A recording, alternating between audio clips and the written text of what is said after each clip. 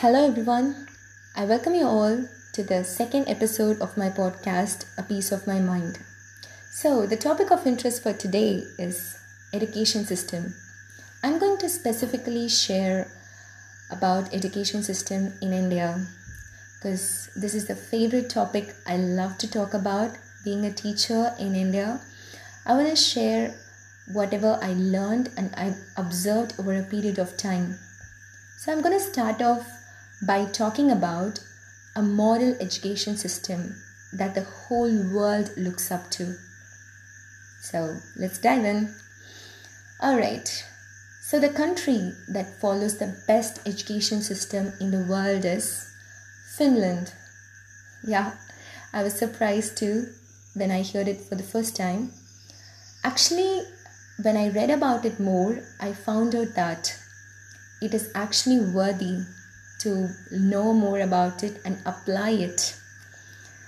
The Finnish education system has a common ethos that people are the nation's most important asset.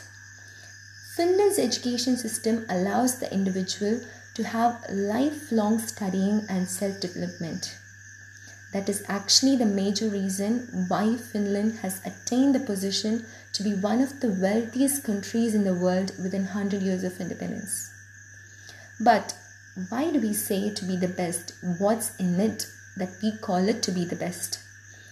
We call it to be the best because there is no private education markets that offer superior education for more money. The private educational institutions need to adhere to the same objectives and standards as the public schools. And the funds which will be actually divided among both the private and public institutions so that nobody feels any difference, right? The shocking truth about this is actually that children in Finland don't go to school till 7 years of age. You know why? It's because people over there have realized that the child needs nurture and care from its parents before it can start to think independently and act creatively. Although there are daycare centers which encourage the children to work in groups, the actual education system doesn't start till the child acquires at least 6 years of age. After 6 years, they would test the child to see if it can go into the actual education system, and if yes, it would be allowed to go, or else it would continue the daycare center for another year. After 7 years, all children are given a compulsory basic education for about 9 to 10 years. The objective of the basic education is to support individual growth as well as to teach important knowledge and skills. This basic education provides everyone with the same opportunities to pursue further studies and is totally free of charge. Yes, you hear me right, it's free of cost. Not only that, all tools, supplies and materials used in teaching are also free for pupils. So you see, actually when I think about this, when I was writing this down, I had to go back and see the definition of education system. And one of the definition in a dictionary is education is an enlightening experience. By the word enlightenment, what I understand is that there is fun, there is something to be learned, values and skills to be developed, all of this. And definitely education in Finland will be an enlightening experience. Is it not? So now the important thing. It's enough that we know now, right? We all know what's going on in Finland.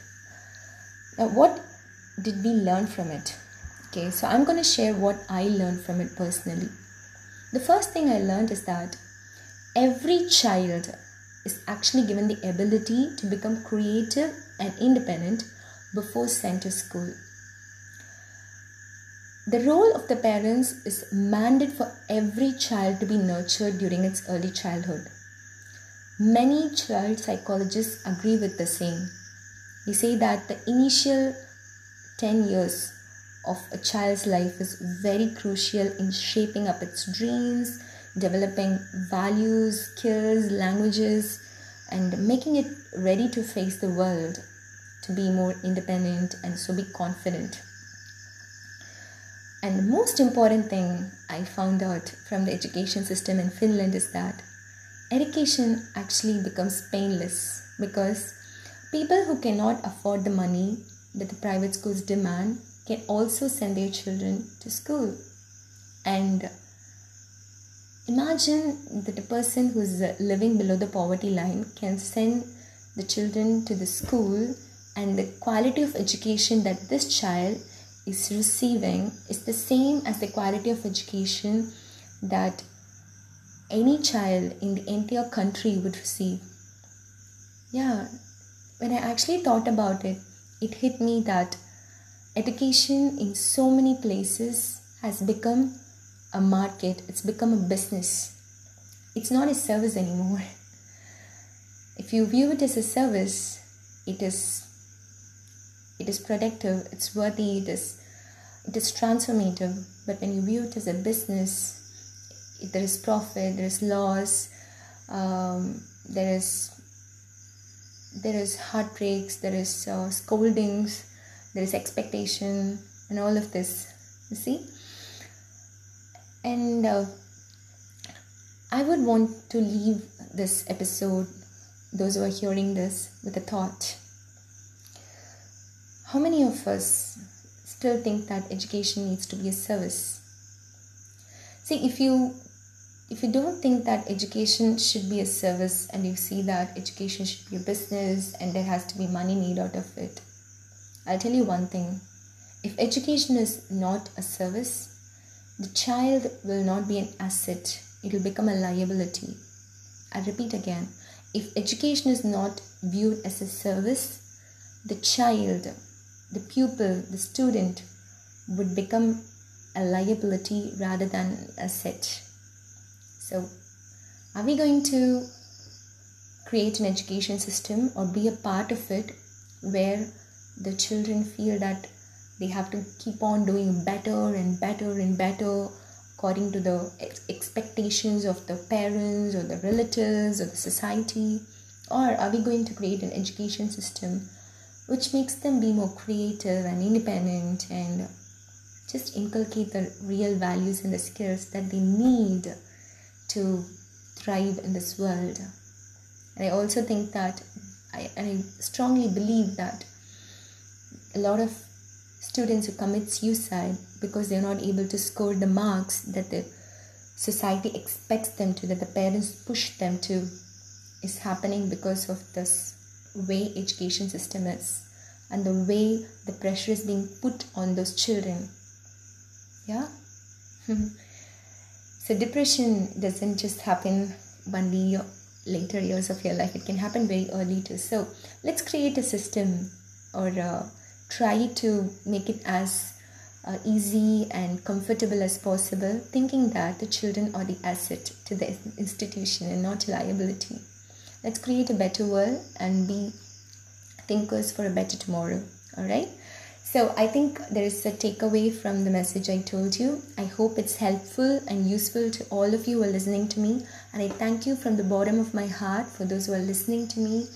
And it gives me so much pleasure in sharing a piece of my mind with you in every episode. So till I catch you in the next episode, take care all of you.